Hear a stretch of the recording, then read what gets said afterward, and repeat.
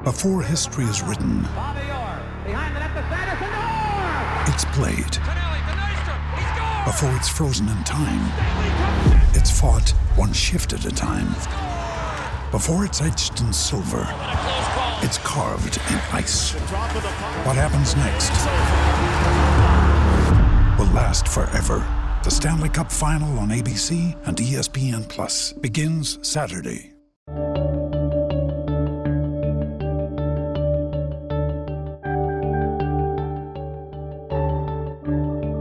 Hello, everybody, and welcome back to the New Books Network. I'm Marshall Poe, the editor-in-chief of the network, and today I'm very happy to say that we will be talking to Tom Carhart about his terrific book, The Golden Fleece, High-Risk Adventure at West Point.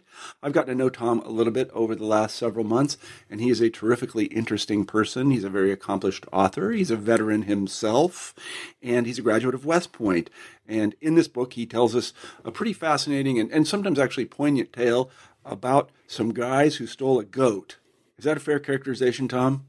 Yeah, but the goat was, the metaphor is important. Well, the goat was the mascot. It's not just a goat. Nope. The highly protected golden and horns painted gold and blue in stripes and kept in a special pen and the most protected situation in the U.S. Navy. Right. This is the most highly guarded thing the Navy had. Well, yeah. I mean, the highest security installation is the Severna Park Naval Security Station in Maryland, across the river from Annapolis, and it's two concentric 10-foot anchor fences with barbed wire gates guarded by Marines 24/7.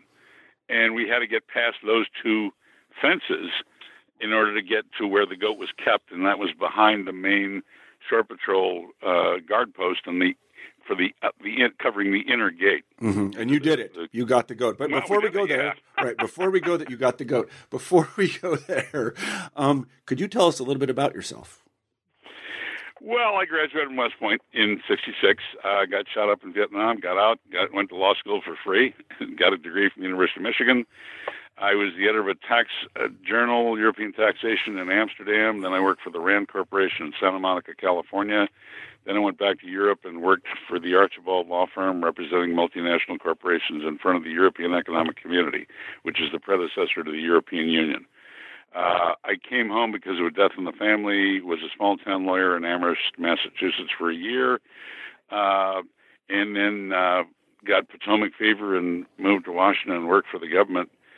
Actually, I got married, and we moved to Washington, and we lived there 25 years. 17 of those I worked for the government. The other I was working for what they called Beltway bandits, outside corporations that do contractual work for the government. Mm-hmm. And about 10 years ago, I moved to Massachusetts with my wife and son, and I'm happy to be ensconced in Western Mass right now. Happier than a clam. Good. Well, you missed one important thing. I don't know if it's important. You consider it important. Maybe you don't. At some point, you picked up a PhD from Princeton. Yeah, I did. That was sort of, I caught up in the 90s and went back to graduate school, and I got a PhD in American and military history from Princeton. Now, actually, I had a couple of books published by then, and, I've loved writing more than anything, but I'm not an educated writer. I was an engineer at West Point. Uh-huh. So this has all been catch as catch can. I've read, we read one Shakespeare play at West Point. Guess which one? Julius Caesar. Mm-hmm. Yeah. Right. So whatever else I've read of Shakespeare or anything else, I've had to do on my own. And I've been very lucky. I've been able to have a number of, well, actually, this is my 9th military history book, though this is a farce. The others are straight military history that'll put you to sleep unless you're interested in one aspect of the Civil War and so on. But this book is just a farce. This is fun to live and fun to write, and just a delight. It's the kind of thing you jump in the air and click your heels together laughing all the time. Right. Because we really pulled something off that was extraordinary. It was extraordinary. I think. And, well, this leads right into my next question. Why did you write this book? I wrote this book basically because, now, we have to understand, the class of 66 at West Point is just another class. We graduated into Vietnam. Before we graduated, we knew we were going to go to Vietnam. And 579 graduated. 30 of us were killed in Vietnam. About another 150 were wounded.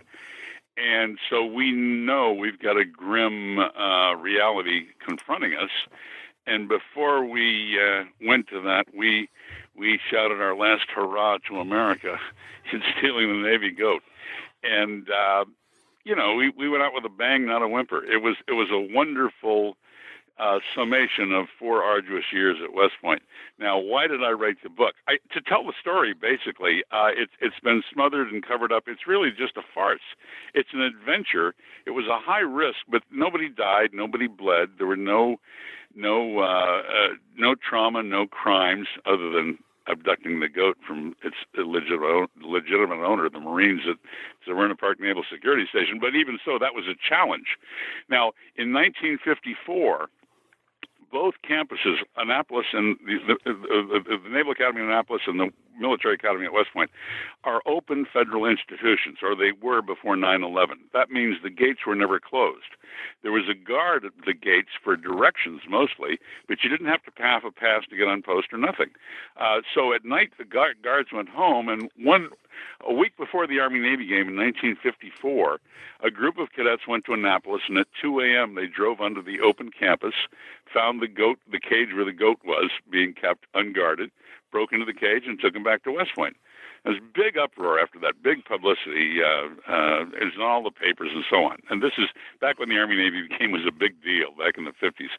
And so thereafter, the superintendents of both academies said, we won't do this again, gentlemen's agreement. And the Naval Academy then, for the open weekend before the Army-Navy game, it's an open weekend for both teams, they took the goat to the Severna Park Naval Security Station, the highest security installation in the Navy, and put him in a special pen behind the main guardhouse inside the second most of the concentric fences and so on. I mean, they couldn't have made him more heavily guarded, I don't suppose, with 2 Marine guards there 24/7 in the guardhouse.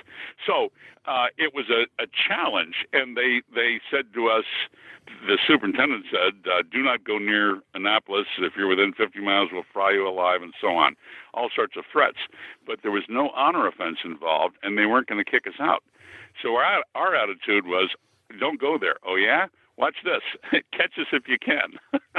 And they did, eventually, but not until after we got the goat back to West Point. And they caught the goat. Just before we go on, why wasn't there an honor offense here? Well, you take that stuff pretty seriously at West Point, yeah. Well, absolutely, but we did not give our word that we wouldn't do that. I see. And now there are certain things that are honor offenses. For instance, if you fail to acknowledge that you're authorized to do something, this is old marking your card in your rooms and all sorts of things. There can be honor offenses of commission and omission, and you can do what's known as quibbling, which is, what does thus mean, thus or therefore. And those are honor offenses. This was not an honor offense because we never gave our word that we would not trespass and so on or go to a certain place. If we had done that, then it would have been an honor offense, but we didn't. We're very careful about that because you can get kicked out, bingo, for an honor offense. You're gone. Yes, that's what I understand. So we weren't going to risk that. Let's begin to tell the story, and let's begin by giving us the cast of characters. Can you tell us a little bit about the people who are involved in this caper? Sure. This happened in the fall of 1965. I was in the hospital with, the flu or something, with a guy named Dean Klanos, who was my classmate. I was in company E2, he was in company K2. The 2,500 cadets then at West Point were broken up into 24 companies, about 100 men in each company. And those are just designations. That doesn't really mean anything. The cadets were all the same in each company. They're just administrative, where you sleep, who you march in parades with, and how you're organized, and so on. So he and I agreed, before we go out, we're going to Vietnam, we ought to steal the Navy goat. What the hell? The Mission Impossible. They say we can't do it. Let's do it. So we started spreading word, and within about a month, we had 8 guys. And of those 8 men, now I don't want to name them yet because when we went down to Annapolis and we're going to steal the goat, I got there late, and with another guy, we went on a recon run. We got through the first fence with our Army ID cards because all people in the military in those days had a green ID card. And when the Marine Guards waved us in, they looked at the card, but on the line where it says rank, it says Cadet USMA rather than Private USMC. So he just assumed we were Marines, short hair, young guys, looked at the cards and waved us in. But we're not going to get through the second gate like that. So we drove to the second gate and then made a turn and drove around the inner fence and found a pedestrian gate. And as it happened, the padlock was through the hasp, but it was not locked. We had both cutters. We were ready to cut it, but we didn't have to. So we lifted the lock out of the door, the gate. It was a pedestrian gate, and we opened the gate, and we went in a couple hundred yards, and we could see, if we went over a little rise, we could see the back side of the Shore Patrol headquarters where the goat was. So we went back out the gate, closed it, put the lock back in place, and then went back to our base camp, which was the home of one of our classmates nearby, one of the 8 of us. And when we got there, this guy, let's call him Mr. Smith, not his name, was a school teacher, and he said, "Boys, before you do this," and he called us boys, but that's okay. We were 21, 22.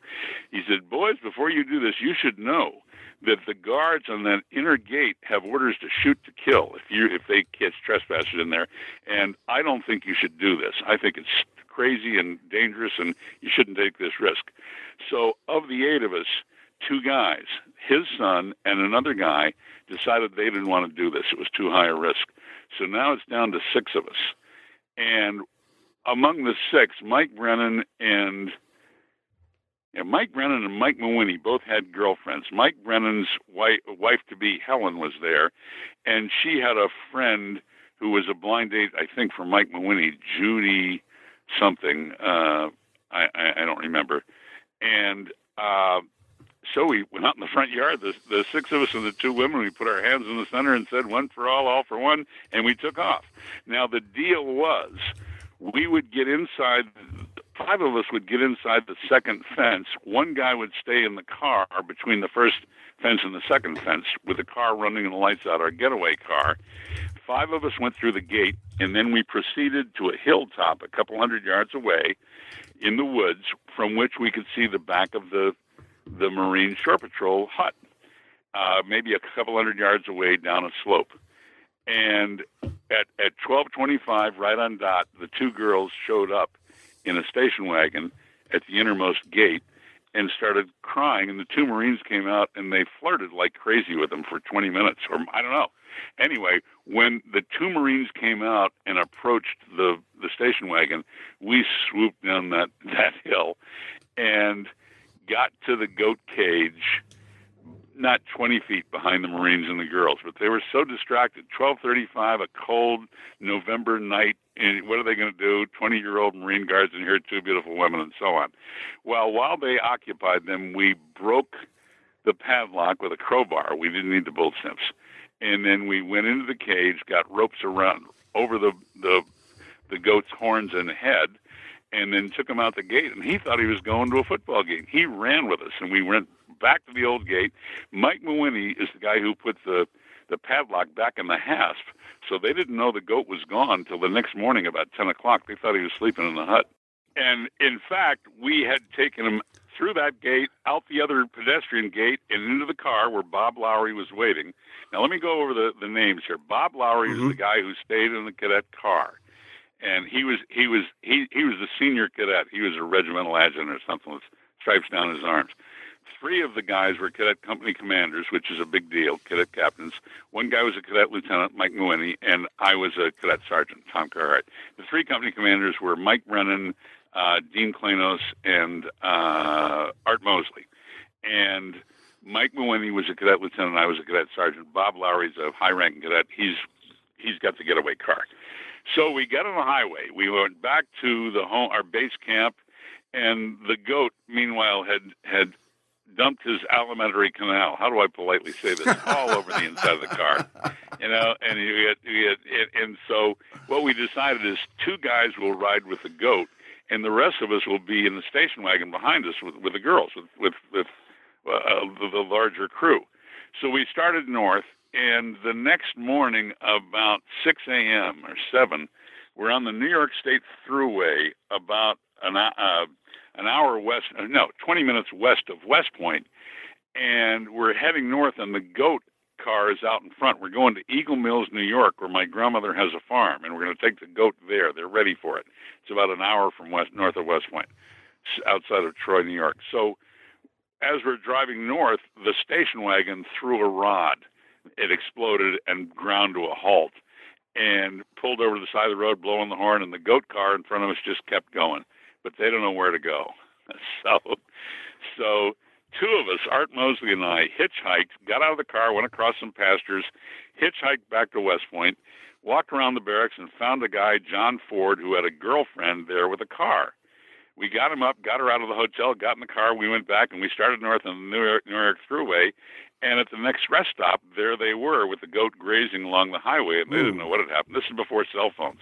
They had no idea where we were. So we picked them up, took them up to Grandma's farm, put the goat in the barn, and came back to West Point. Now, over the next several days, there was a big uproar because what we did is we were able to, this is before Xerox or anything else. We went down to the West Point band building down below the plane, and they had a mimeograph machine. And we wrote on a piece of paper, we wrote a statement to the Corps of Cadets. We've got the goat. If you know us, don't say anything.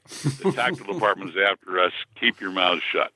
And we went in and put one of these flyers on almost every table in the mess hall about 11 o'clock. So everybody saw it at lunch. And there was an uproar at lunch. But who's got the goat? Nobody knew. Now, we had... As it turned out, the way West Point is structured, the superintendent runs the whole school.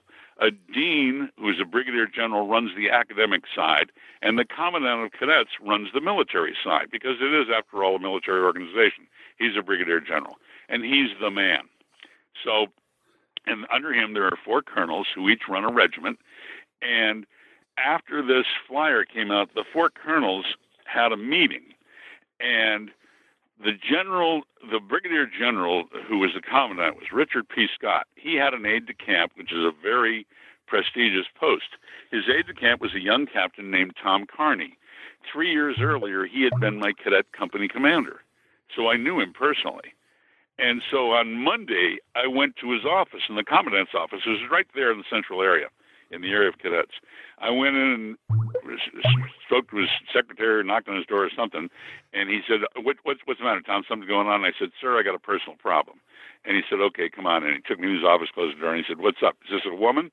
And I said, no, sir. And he said, you didn't steal the goat. You're not one of those guys, are you? And he laughed. And I said, yes, sir, I am. And he said, what? And I said, yes, sir, I'm one of the goat thieves. And he said, okay, stay here. And he got up and he left, and he came back 2 minutes later with a sergeant major. And he said, Tom, this is Sergeant Major Woods. From now on, he knows everything I know. Okay, you talk to him, don't talk to me. And he'll communicate to me, but we can't directly interface. And I said, okay. And then I went down to Sergeant Major's office, and he had a window that looked out over an area where all cadets came back from class, right on the edge of Central area, or most cadets came back from class. And he said to me, now look, I've got a little Beat Navy sign here. If I put it in my window, you'll see it when you come back from class. That means call me. My extension is 5677 or whatever it was. Mm-hmm. Okay? So I said, great. Monday afternoon, no sign. Tuesday morning, there's a sign. So I called him, and he said, the tactical officers believe they know who it was. It was a group of guys in Company I-1. And several tactical officers have said, this is it, they know who it is, and they're going to conduct a raid tonight. And they're going to hit all those guys and confront them. And he said, it wasn't I-1, wasn't I said, no, sir, it's not I-1. He said, good, let them go. So, well, actually, this is the sergeant major. So they did I-1, and they were wrong. So next day, no signs. That was a Tuesday afternoon. Maybe it was Wednesday. There's a sign in his window. So I call him up, and he said, we got a problem. The superintendent is furious because he's the guy, General Lampert. He'd made the agreement with the naval superintendent, we won't do this, and he thought he was in charge and he could control us.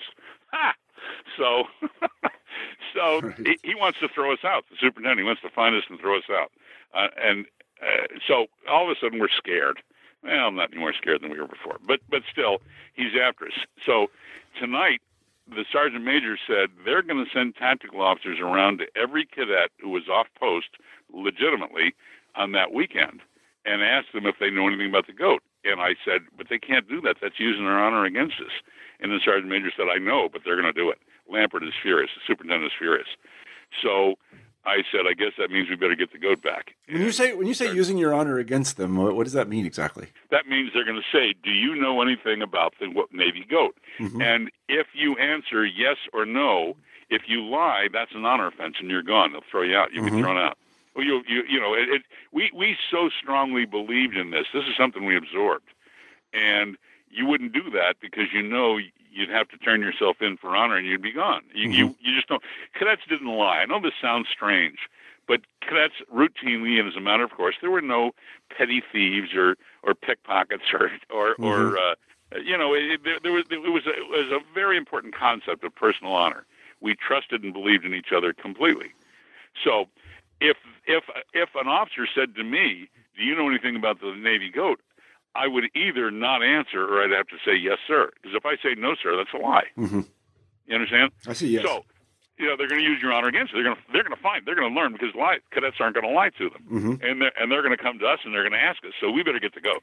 Right. So we decided, okay, we'll get the goat. Now, I told you there were 4 colonels who were in charge of the regiments. And the colonels were all generals in waiting. Okay, they're all going to get promoted to general after this. That was the way it was at the time. There was a Colonel Mertens, Colonel Morris, who later became the Chief of Engineers, 3-star, Colonel Hamlin, who became a 2-star, and I don't remember the other one. Anyway, Colonel Hamlin had been in Washington on business, and the other 3 regimental commanders had met and agreed they're going to confront everybody. So it's complicated. You have to understand the way the area of barracks is constructed, but it's like an old castle. And you would leave or enter the castle primarily through what's known as sally ports, which are openings in the wall through which, in castle days, horsemen would ride out, sally forth to attack the surrounding enemy, and so on. But anyway, so we were walking through the sally port in North area, the Cow Sally Port, where you used to have grades posted. And it's 20 feet wide, 20 feet high, an arched entry through a wall, maybe 50 feet long, goes through the barracks. And we're walking through that's lit, the 6 of us, when suddenly we hear, you men, halt, a strong voice. And so we automatically locked our heels and halt. And we're wearing civilian clothes. And it's after TAP, so we're illegal. We're not allowed to wear civilian clothes. But we're walking out of the area of barracks wearing civilian clothes. And we get this, you men, halt, and a guy comes up to our side and walks around us, and it's Colonel Hamlin. And he's wearing civilian clothes, too, because he just got back from Washington. But he's wearing a suit. And he walks around us, he looks us up and down, and then he stops in front of us and he said, what do you men think you're doing? Now, Bob Lowry was the senior cadet, as a cadet regimental adjutant. And he said, he just automatically, and the senior cadet always answers when a group is asked by an officer. And so he, without a thought, said, sir, we're going to Eagle Mills, New York to get the Navy goat and bring him back to West Point. And there was a silence, and Colonel Hamlin took another step or two, looked us up and down, and then he said, as you were, and walked away. This is a future 2-star general intimidated by a bunch of cadets. Yeah. It was very cool. So we went and got the goat, and we brought him back. And at 5 a.m., about 5 a.m., now we took him to the mule barn. There's a barn where the mules are kept, which is guarded. People live in there and everything else, like a house. And that's where the veterinarian had his office. And Colonel Slinky, or Captain Slinky, had coached us on how to get the goat, and he was going to hide the goat for us in his personal bathroom in the mule barn. So until we going to give it to the football team at noon. So we took it in there at 5 a.m. It got taken, and we went back down to the Corps of Cadets, got dressed, and went to class, even though we hadn't slept all night. And at mid-period, about 10 o'clock, we learned from the sergeant major that they'd got the goat. Somebody turned us in, and there was a bunch of MPs up at the mule barn, and they're forming a convoy, and so everything has fallen through the floor. So we have an emergency meeting of the 6 of us. What do we do? And several of us agreed let's fall on our sword. Let's just tell the Corps this is too big a deal not to let them know. And again, when you say something when a cadet says something to another cadet, it's the truth, and you believe it. You never question that. So we stood up on a Dempsey dumpster with a loudspeaker, a hand loudspeaker, as cadets came back from class at about 11:40, and we got lunch in 20 minutes. And as they came down, we sent plebes out to herd people down in New South, a big rally about the goat. And there were, 500 or 600 cadets there out of the 2,500 coming back from class, rowdy when we stood up in the dumpster and said, "We've got the goat." And they went crazy because they believed us. We're the ones who stole the goat. Everybody knew. And we said, "He's up in the mule barn right now." And some plebes started running up the back road to go up the hill. And I said, no, it's too late. They got him.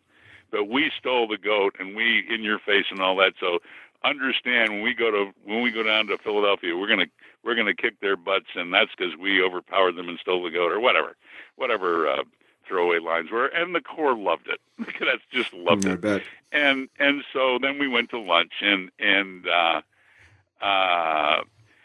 before we went to lunch, when we were on the dumpster, we're behind the Building 1, which is the Commandant of Cadets headquarters on Central area. And it's 4 floors, and people are hanging out the windows all the way up 4 floors, mostly officers, watching us. What the heck? What is this? And as we finished, Colonel Breakiron, Lieutenant Colonel Breakiron, that's not a Kafkaesque name. That's quite a name, I was going to say. Yeah, came down. He's the officer in charge, and he had a 2-1, a pad of delinquencies in his left hand and a pencil in his right, or a ballpoint pen. And he said to me first, because I was the guy with the loudspeaker, he said, "I don't know who you men are or what you think you're doing, but I'll have your names and companies." And I said, and I was very relaxed, and I said, "Sure, sir. Carhart, TM, E2. And he started to write, and he couldn't write. He couldn't get the pen to write on the pencil. His hands were shaking. And he said, "How do you spell that?" And I said, C-A-R. And he's doing C. He couldn't do it.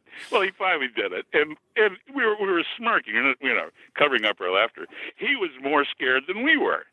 So he got all 6 of our names, and then he said, "You'll hear about this in due course." Well, okay. We thought, and then we went and played Navy, and it was a 7-7 tie. It was dismal.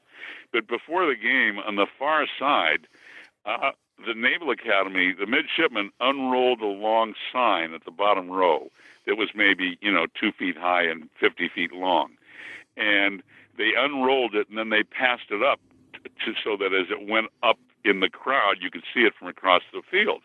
And the first scroll said, "Forward is written," with a colon. And then the second roll said, "Thou shalt not steal."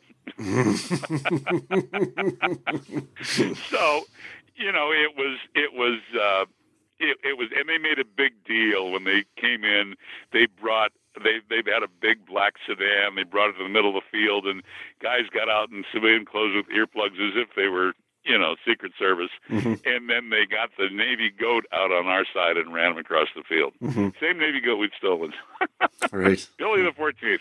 So anyway, that was the beginning and the end. That was the whole farce. Now, that's spread out in the book. I start with swooping down the hill and when the girls arrived. And then I tell stories about being a cadet in the 60s. Yeah, I'd like to actually talk about that. One of the things that you mentioned that I think might be interesting for people is this system of demerits. You mentioned the fellow with the pad and your name. Can you talk a little bit about that? Yeah. We don't have that where I teach. Right. When you're a cadet, I wish we did. You wear uniforms, they shave your head, they strip you naked, they throw you in a big pool, and you sink or swim together. Now, the first 8-9 weeks, beast barracks is very difficult. Traditionally, always has been, and a lot of people wash out. This is not what they wanted. But thereafter, you are allowed if your shoes aren't properly shined, and when you're a plebe, there are sophomores stationed at sally ports looking at your shoes. And if he stops you and said your shoes aren't shined, you get 3 demerits or 5 demerits and 2 punishments or whatever. And you're allowed so many demerits a month. I think it was 20 or 25. After that, for every demerit, you're going to walk an hour of punishment tours. And what that was, Wednesday afternoon for 2 hours and Saturday afternoon for 3 hours, you would walk in central area with your rifle on your shoulder. First, you'd stand inspection in dress gray for the officer in charge, and then you would walk across the area back and forth with your rifle on your shoulder, no talking, no moving, steady pace, and so on. And it's just an hour of tedium. And that was a punishment tour. I walked 108 hours, by the way, in my 4 years. I'm a century man. But I assume that's not a record. I assume there are people that did more. Oh, there are guys who did 200. Yeah. There are plenty of guys. Oh, listen, I'm way down on the scale. There were easily 20 guys in my class who had more than 100 hours out of 579. But we were the bad boys. Yeah. Well, that's not right. We tested our limits. Let's say. Yeah. So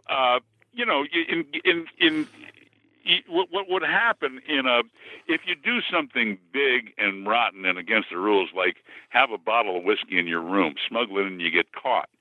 The standard punishment is going to be 22 demerits, 44 punishment tours, and 2 months special confinement, which means you have to be in your room unless you're out on official business. You don't get any free time to do anything. Of course, we didn't have precious little free time anyway.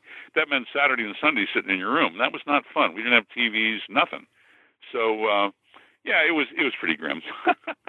So we're going to get if we get caught, we know they're not going to kick us out, but they're going to give us a lot of demerits and a lot of punishment tours. And that's okay, because we're graduating in June, and they had already allowed us to choose our branch of duty and our first assignment.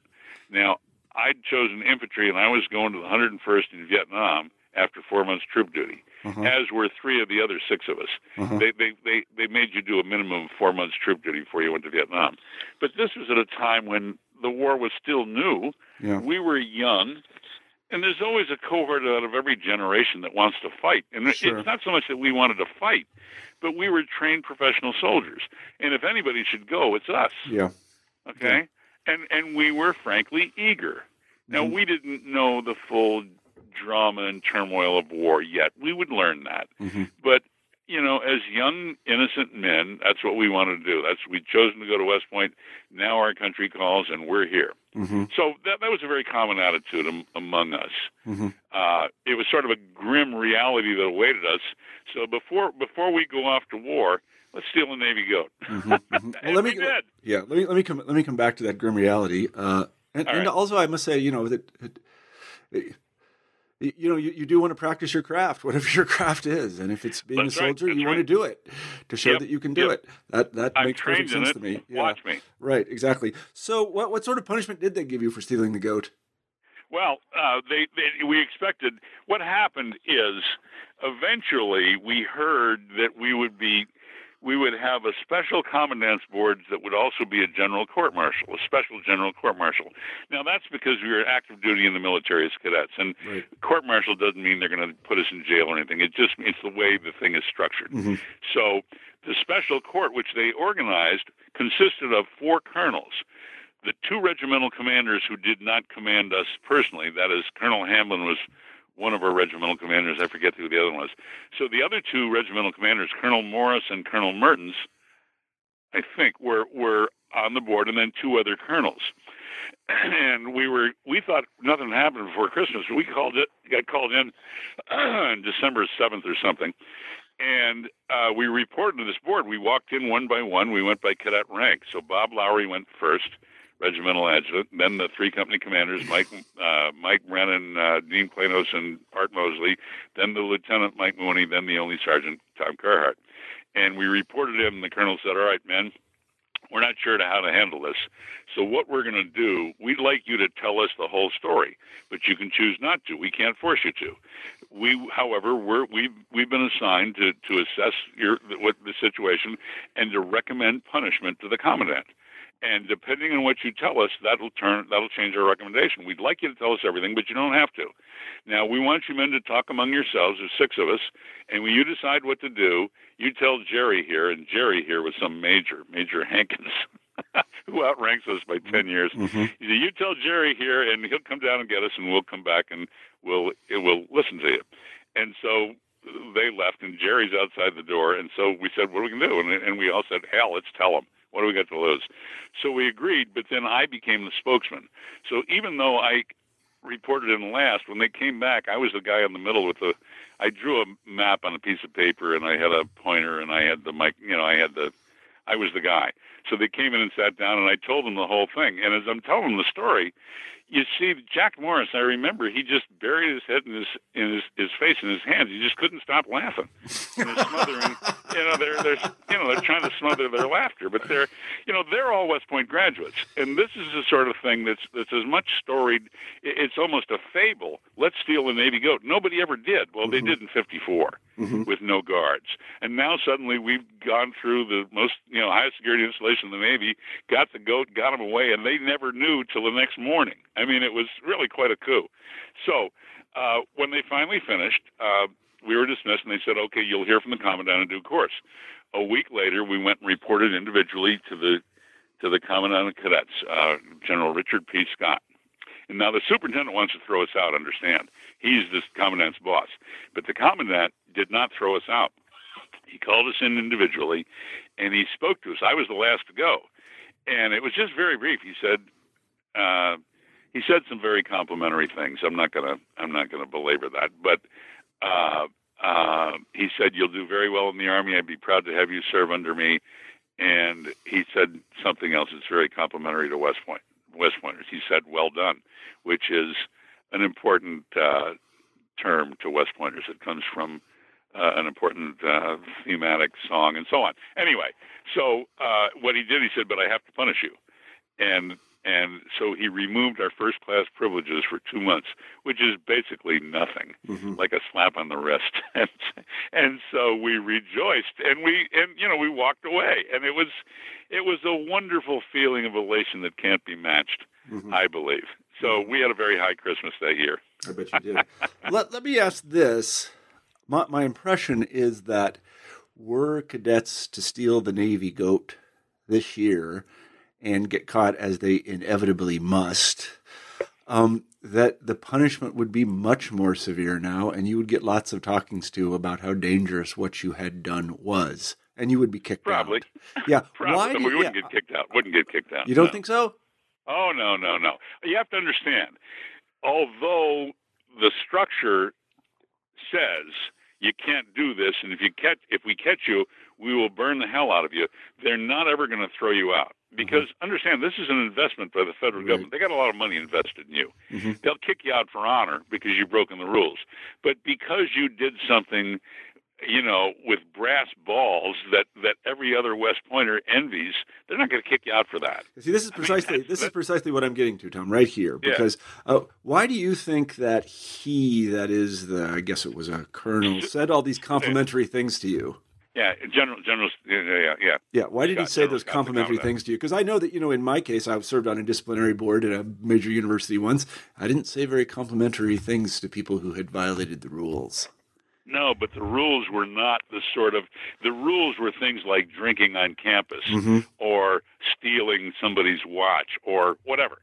It was not sneaking into the Valhalla of the enemy camp and taking their most treasured sacred totem and taking it back to West Point as a symbolic. That's a triumphant act. Yeah. You think you're good? Well, we went into your most sacred protected ground and stole your your holiest object and took it back to West Point. Yeah. And that's what we did. We didn't commit a crime. Well, we broke the padlocks, maybe, but that sort of thing. I'll tell you another thing too. The next one, Mike Mawhinney, one of the 6 thieves, his father was a retired Navy admiral, and one of his father's classmates at the Naval Academy happened to be the chief of naval operations at the time we stole the goat, which means the 4-star who commands the whole Navy. And the day after we stole the goat, the next Sunday, they didn't discover it was gone till about 10 a.m. because the lock was still in the hasp. And some people came to look at the goat, a guy and his wife and kids, and they went out and saw the lock is broken and the goat's gone. So the chief of naval operations said to Mawhinney's father, listen, we're very worried about this because we don't know if it was West Point cadets. That's fine.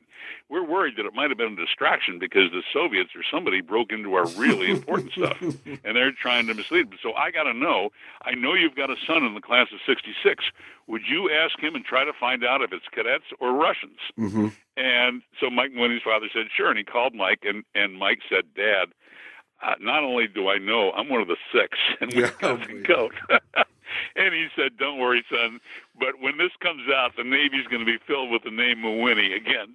So that was kind of a farcical act. Yeah, but the reason I'm pursuing this line is that, I don't know, my impression is that things have changed a little bit in the sense that these sorts of hijinks, evidence as they are in the military context of sort of bravery and gumption and all these things, are not. We don't really have much stomach for them anymore. I could be wrong about that. I don't know. I mean, apparently I am. I don't know because I have my own perspective. I suspect you're right. I just came back from a weekend at West Point signing books, and boy, things have changed a lot. Things are very, very tight and by the rules, and the rules say this and all that. And I don't mean so much shining shoes as they are rigidly controlled. Uh-huh.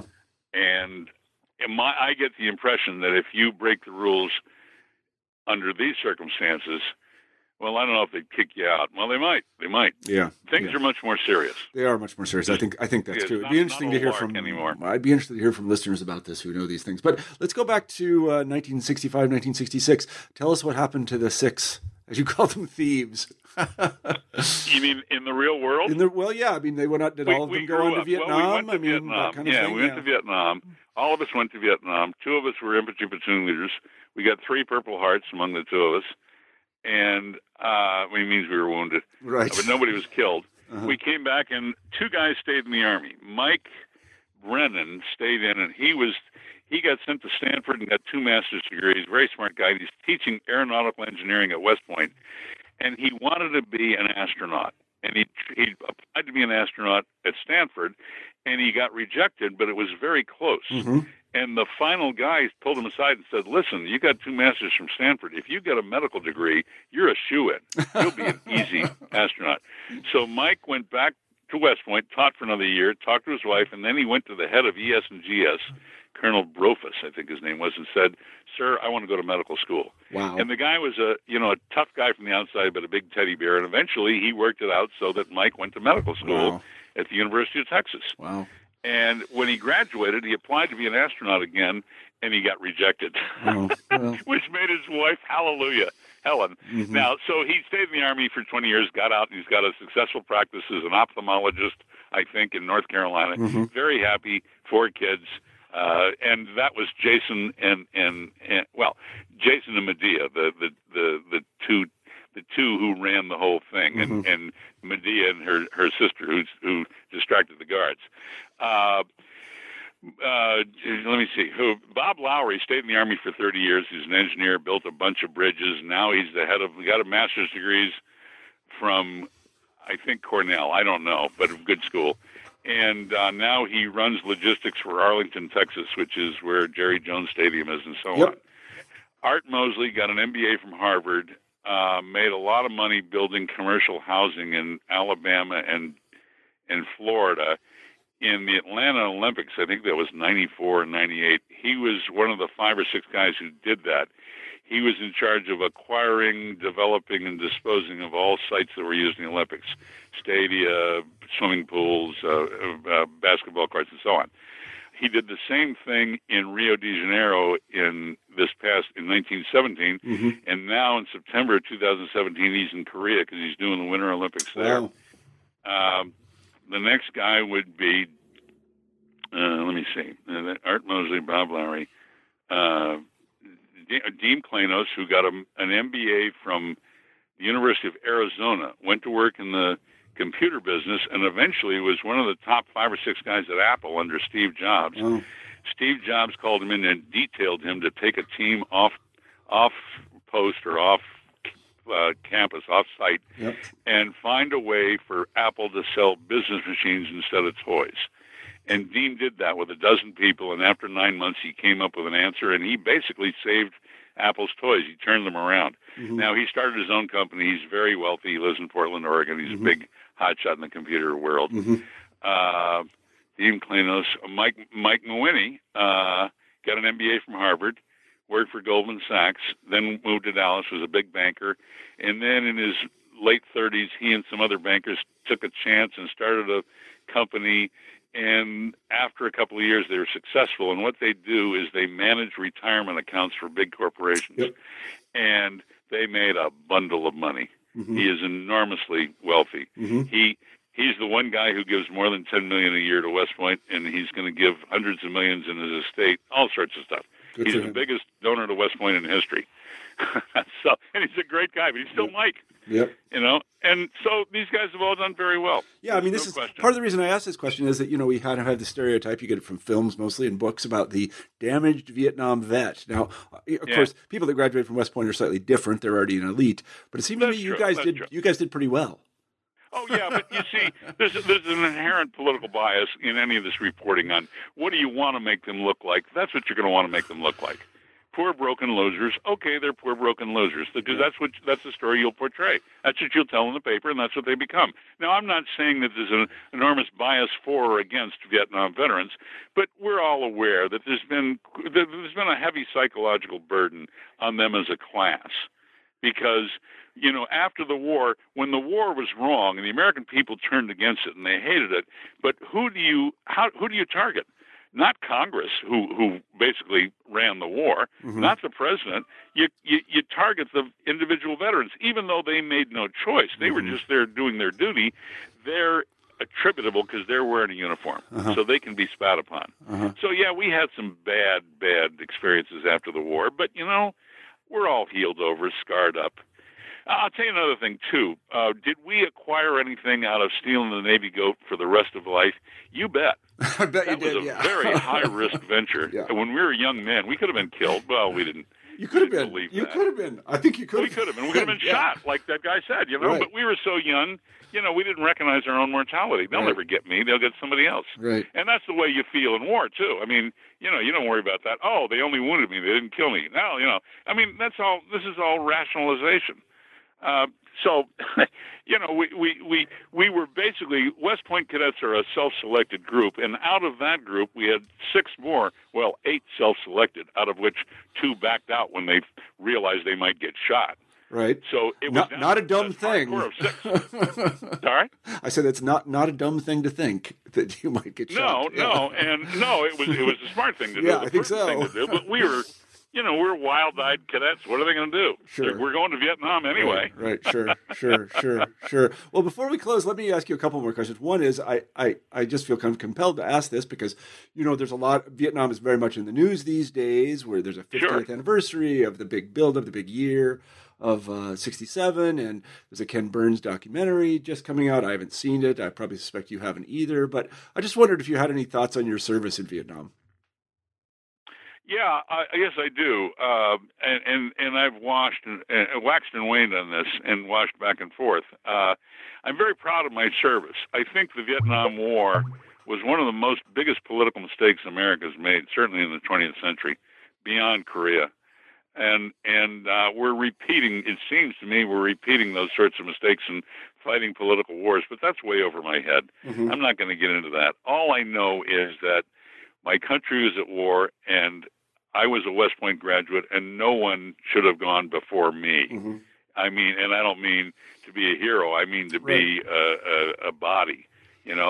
Who's going to go there? Who's going to be the cannon fodder? Well, me. Mm-hmm. That's what we were trained for. Mm-hmm. And you send your smartest men to the infantry. You don't spend your dolts, because the smartest men are going to they're going to accomplish a mission and keep people from getting killed. Right. You send stupid people, you get a lot of people killed. Right. Well, that's an aside. Mm-hmm. So yeah, I'm very proud of my service, but I can only celebrate that among other veterans And even then, it's a little uneasy. We're getting old. Yeah. I've been to reunions with the 101st at Fort Campbell, and I've been back to West Point. And, there's an easy calm and comfort between us.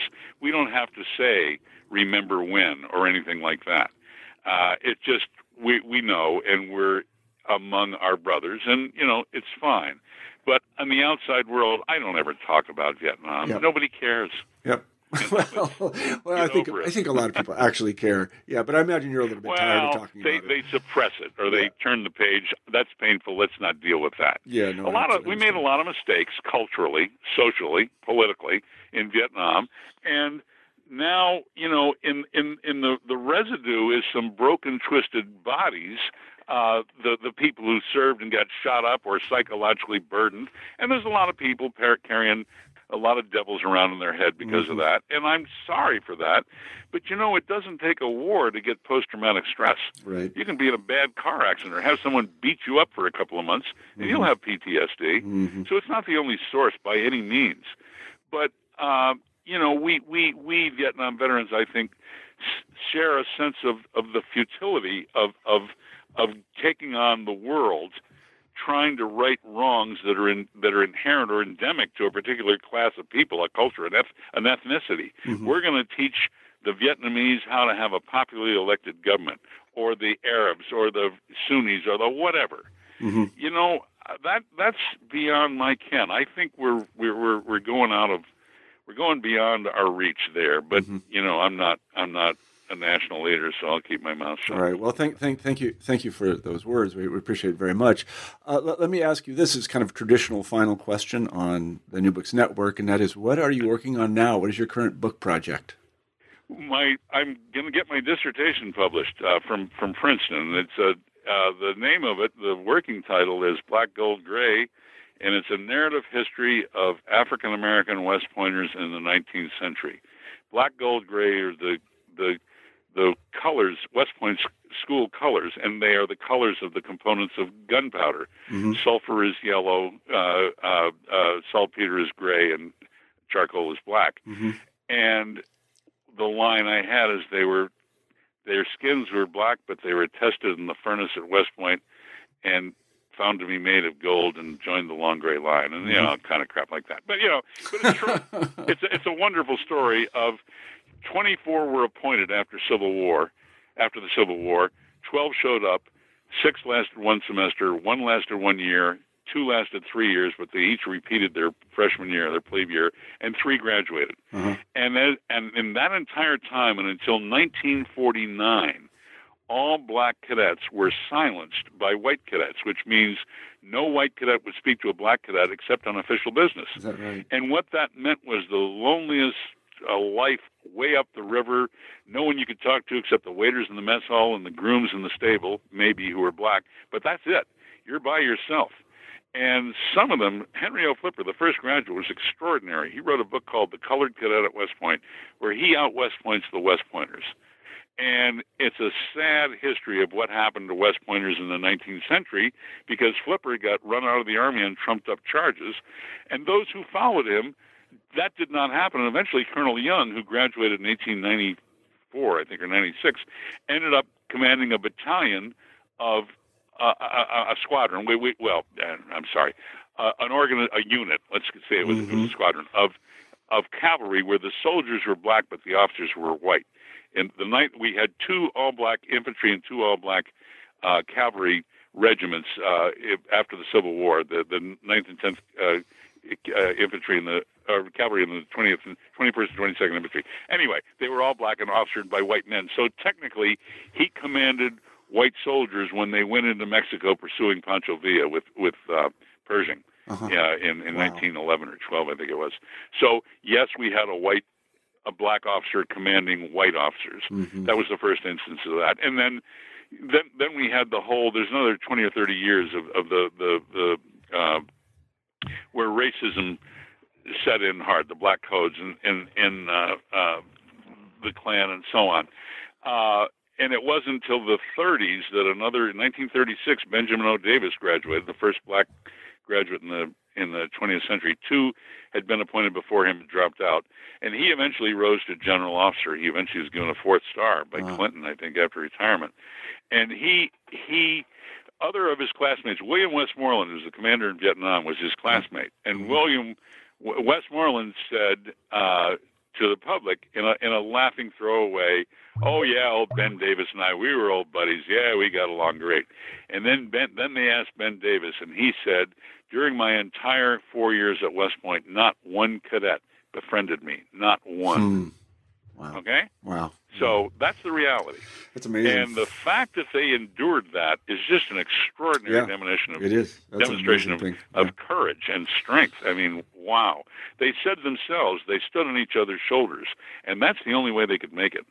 So it's an extraordinary story, I think, that needs to be told and read by America. I mean, it's easy to tell racist stories in the 20th century about lynchings and so on, and yeah, that happened. Let's talk about some successes after the end of slavery. Where did some people enter a particular respected profession, go to the right school, West Point, and yet face the most extraordinary opposition from within, and yet endure and make it? Well, didn't happen in any big medical schools, law schools, anything like that, or even liberal arts schools. But West Point was different. Yeah, well, it's a fascinating and relevant story, and you're the right person to tell it. So we really look forward to seeing that book. And you'll have to come back on the show when it comes out, and we can talk about it again. Okay? Absolutely. Be happy to do that. Absolutely. Well, Tom, thank you very much for spending time with us today. Thank you, Marshall. Absolutely. And let me tell everybody who listens to this podcast and the New Books Network generally, my name is Marshall Poe. I'm the editor-in-chief, and today we've been talking with Tom Carhart about his terrific book, The Golden Fleece, High-Risk Adventure at West Point. I hope everybody has a good day.